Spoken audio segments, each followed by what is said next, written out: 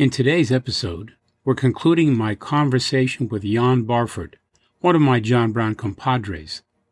I introduced Jan in the last episode as an accomplished stage actor and as a serious researcher on John Brown, who's working on a series about John Brown and Frederick Douglass.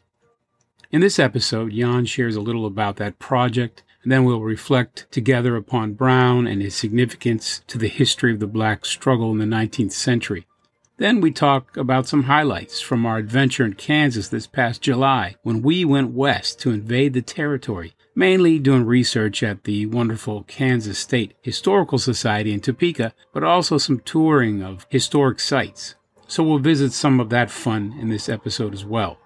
And like the last episode, I'll post a link to the John Brown Today blog so you can see photos of that trip if you're interested. Well, you may recall from the last episode that Jan shared how his interest in John Brown began 2 decades ago when he read the 1909 biography of John Brown by W.B. Du Bois. So that's where our discussion resumes. From New York City, this is Louis A. DeCaro Jr., and this is John Brown Today.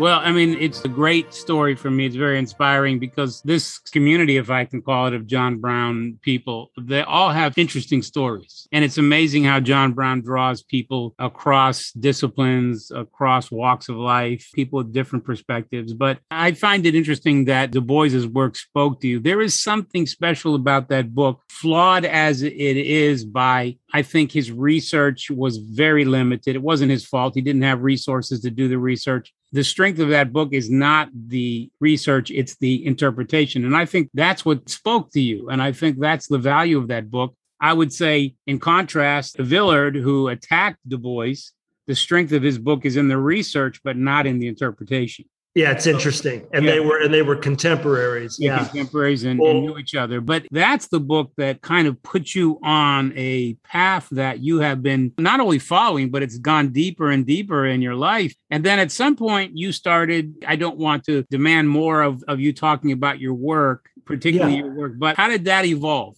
Yeah, I mean, because I have been an actor for so many years and, working with playwrights and, having the good fortune to be part of many new plays where you're creating work for the first time. The part of me that is, when you're reading, you're a student and you're learning. But then in my work, I'm a storyteller, and I've dabbled in writing and storytelling just purely from my imagination, but I've never transferred that into anything professionally. But the power of this John Brown story, and I really should say the depth of it inside of me, was just so deep and is still so deep that it really has become part of me. And it's a part of me that is very much related to my soul, and when any of us are doing soul work, it's very meaningful. It's very gratifying because you feel that you're doing something that you're on the earth to do, because it comes from a part of you that's not about anybody applauding you or you getting a big paycheck or you getting a pat on the back or anything. It's about you communing with your spirit and what you're here to do. And I guess in that sense,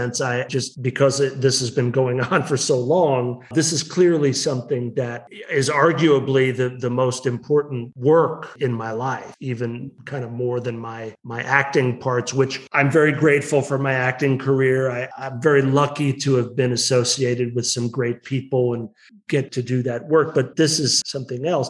And so, Lou, over the years, for a while, I was going to do a documentary. I think you probably remember I was going around with a camera and I interviewed you and I interviewed Evan Carton and I interviewed David Reynolds. And I've got all these wonderful tapes of you wonderful historians and asking you questions. And then it was going to be a play, and I was going to do a play for a while. And then it was going to be a movie. And now, because I really ultimately just became too frustrated by the restrictions of a singular feature film, and also because we're very much in the zeitgeist of the television series, I've been developing a series that's primarily based on the relationship between Douglass and Brown, but it really looks at the war to abolish slavery. And of course, Brown is the central kind of catalyst for revolutionary violence in the cause. And as you know, as he was prophetic, I mean, his last note that he wrote to the guard before he was executed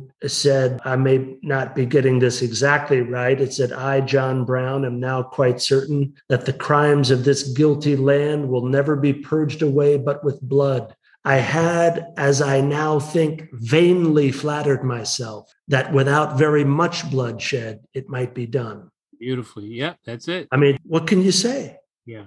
You know, and 5 years later, 700,000 people had died in the cause of American freedom. Yeah. That Margaret Washington says the Civil War was our Revolutionary War. Yeah. The Civil War was the war that made the country we live in now. Was established, you know, those abolitionists, they're heroes, all of them. Yes. They helped us gain whatever freedoms we have. Mm-hmm. You know what I mean? Like we were saying earlier, I just don't agree with that idea that I hear some people say that we didn't need the Civil War and that slavery would have just faded away. I just don't see that. One of the things that I want to talk about is that your work is very nuanced in terms of the African-American leadership and your appreciation for that, and then the resonance of today in race and talking about John Brown. Well, I would just say briefly before we end that, you know, the whole origin of how Douglass and Brown came to know each other was through Henry Highland Garnett and Jermaine Logan. And according to Garnett, they had known each other a good 10 years before Brown met Douglass. Yeah. And Brown, from his own pocket, paid to have a pamphlet printed, which had David Walker's appeal and Garnett's famous call to rebellion from 1843 from the Buffalo Convention. Yeah. And if anybody wants to know what John Brown stood for ideologically, just read Walker's appeal. Yeah, that's right. I don't think there's a single word that David Walker said that John Brown didn't agree with. If you read those words that black man wrote in 1829, that'll tell you anything you want to know about John Brown. That's the foundation of it. Yeah. And I think Garnett, too. I mean, Garnett's call to rebellion, it seems to be, at least to my eye, also deeply inspired by Walker's writing. John Brown is in touch with what might be called the nationalist tradition and called the integrationist tradition. But I think, if anything, he was much more influenced by the nationalists than he was by the integrationists. Not that he was against integration. He lived integration, but he was honed by that discourse and dialogue with men like Garnett. You know, that fundamental hypocrisy that is so brilliantly and powerfully expressed in Walker's appeal, which basically just says this whole white Christian thing that we're living in is such BS. Yeah. And everybody knows it. And I think that when you talk about the spirit of Black nationalism, it's saying we're people, we're human beings. We deserve the right to govern ourselves. I think that's something that would deeply resonate with John Brown. Absolutely. Absolutely. That just the kind of fundamental justice in that, that I think for him, it would just be universal. Yes. So with our trip, I guess we can round out the conversation. We did a trip together. And I've mentioned this in the podcast before that I was going to be perhaps doing that. So it was research, but we were able to also see some interesting things. What would you say were some highlights for you of what we saw? Oh, gosh, there were many. You know, the first thing that comes to my mind is that hat. Yes. That thing is it's magical. Yes. It really is just magical. It's an unusual hat. It's almost like a fez. Yeah. You know, it's an unusual kind of hat. And I just had never imagined that he was wearing that when they went into Harper's Ferry. Yeah. Isn't that something? And I wonder, I mean, did he have it on the whole time? I mean, in the sketches of him, he doesn't have a hat on.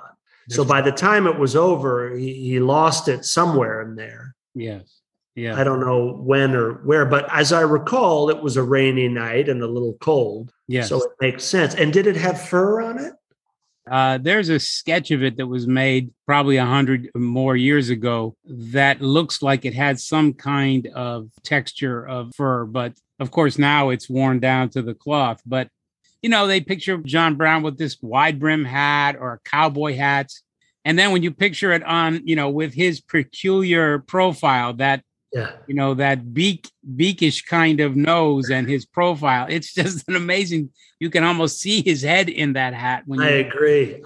It's really compelling. Yeah. The other thing, Lou, that I'm reminded of that gives me a little chuckle is that when we'll tell your audience here, we went to Lane, Kansas, where they have a marker which indicates that the Potawatomi massacre, as it's called, was nearby. But we were privy to where to go to get to the actual site, which was not on the Potawatomi Creek, but on Mosquito Creek. Yeah. So we went down this scary country road to a dead end, by the railroad tracks. It was a little nerve-wracking. Yeah. You know what I mean? Yeah. A guy from Chicago and a guy from New York. Yeah. We were a little out of our element. Yeah.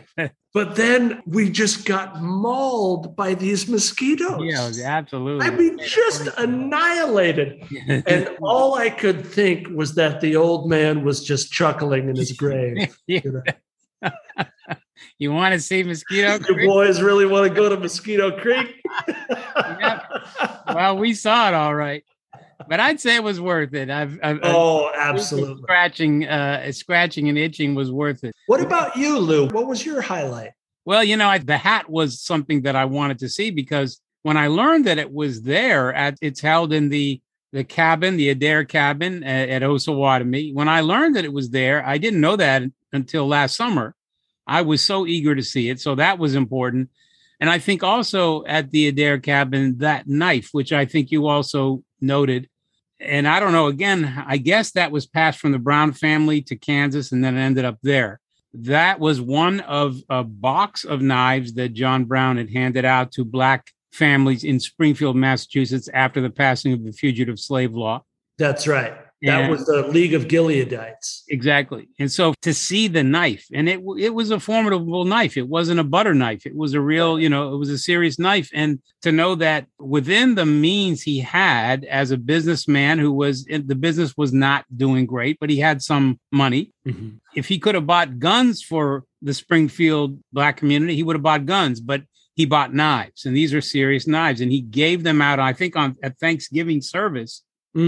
At a church. Mm-hmm. And it suggests a number of things. It suggests, how fearful the community was, how fearful the Black community was, and also his radical commitment to arming Black people and believing that they could fight and would fight for themselves. So I love seeing that knife. And the last thing about that cabin, I still look at it. I took pictures and you saw this. It was how it was explained to us how Brown built the second level.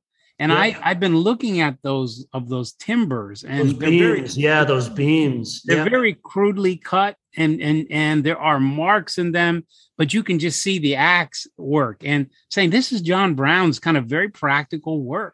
He made these things. It's extraordinary. And along those lines, for us Brown geeks, the story that I just kind of get enchanted by is when he was getting ready to move his family to Pennsylvania from Eastern Ohio. And he'd gone over there and he'd purchased, I think, wasn't it like 5 acres of timber that he cleared by himself? Yes.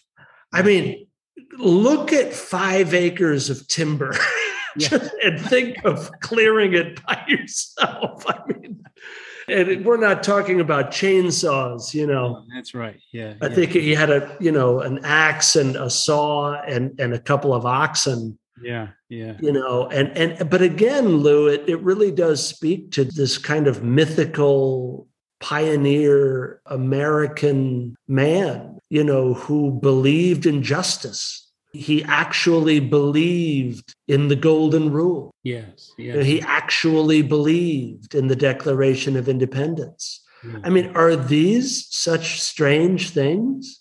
Yeah. I mean, people call themselves Christians. I mean, is it so strange that you would believe in the Golden Rule? That's right. Is it so strange that you would think, that applies to all people?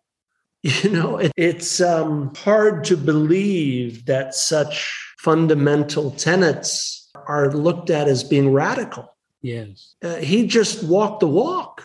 That's it. And I think, that's why there's always going to be people. I mean, even with the podcast, I get nice emails from people saying that they just appreciate doing this.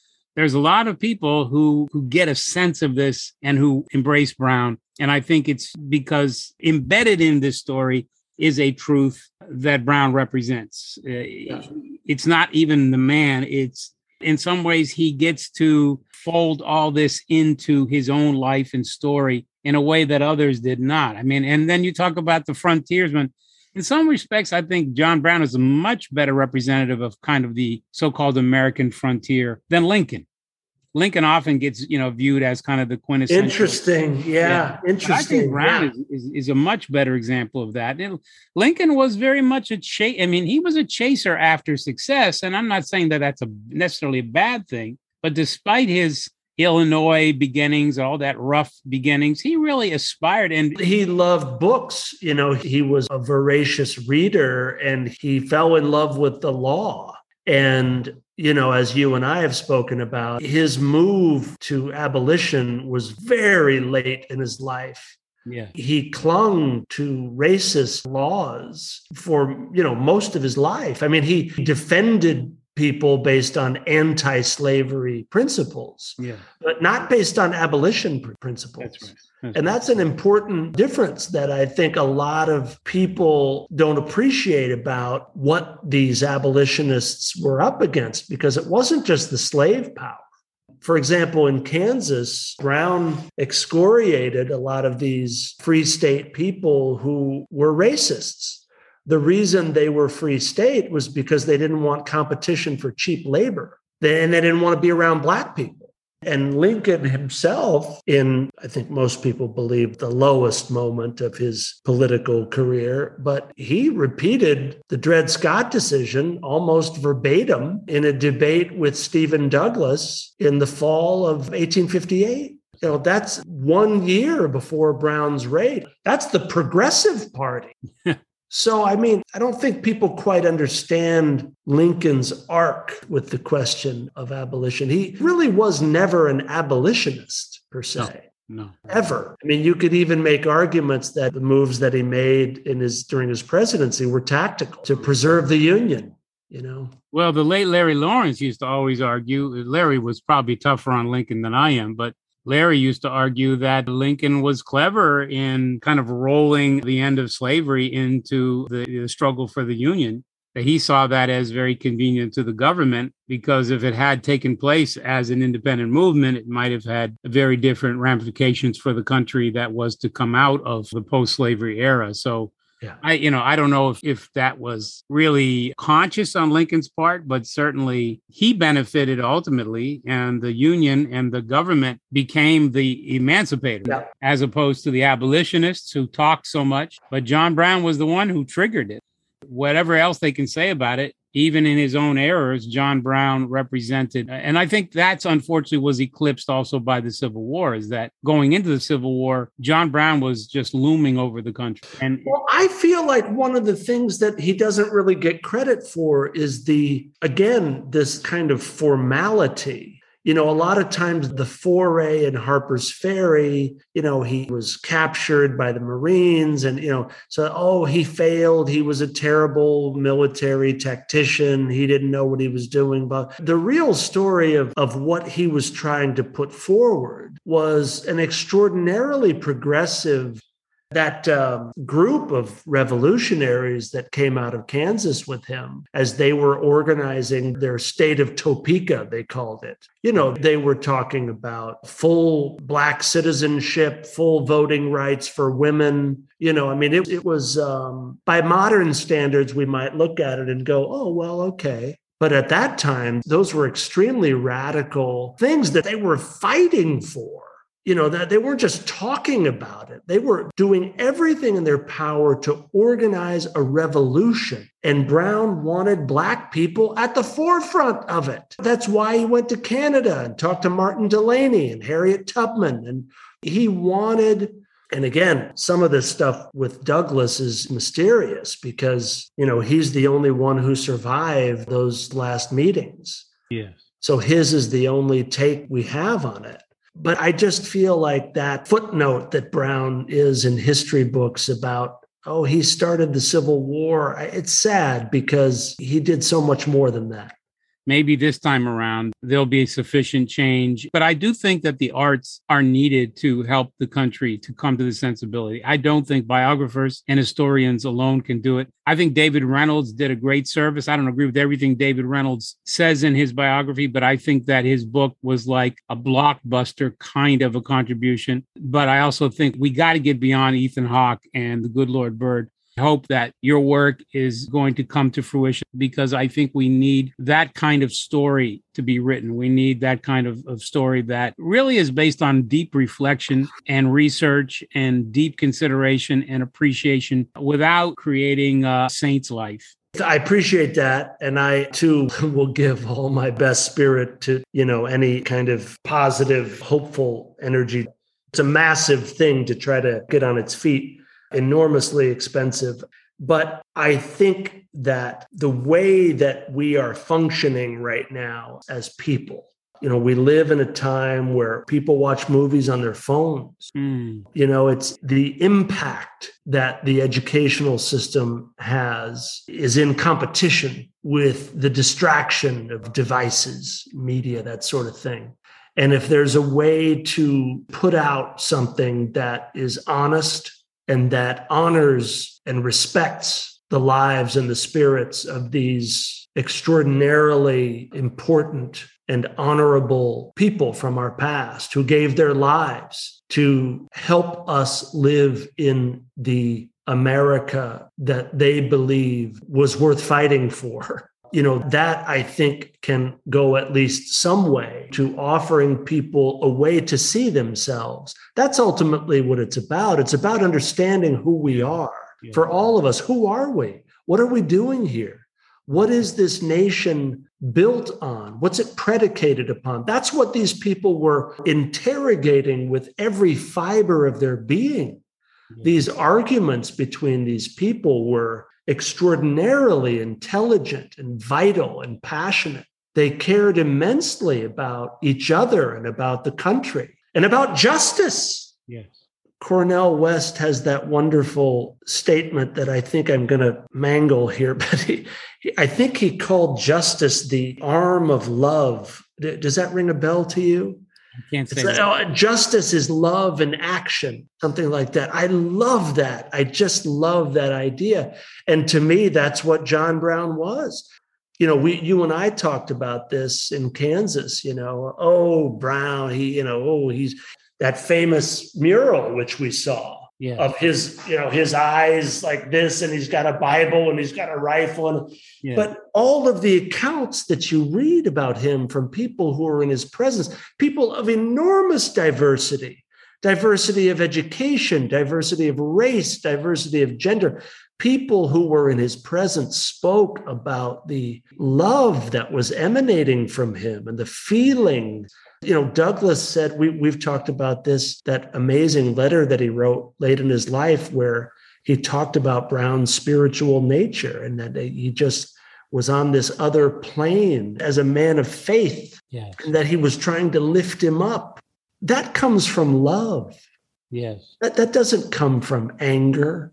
Of course he was outraged about evil, and why shouldn't he be? But that outrage comes from a loving heart. Yeah. That's why he's outraged. I feel like that is also a big part of who he was. From New York City, this has been Louis A. DeCaro Jr., and this is John Brown Today.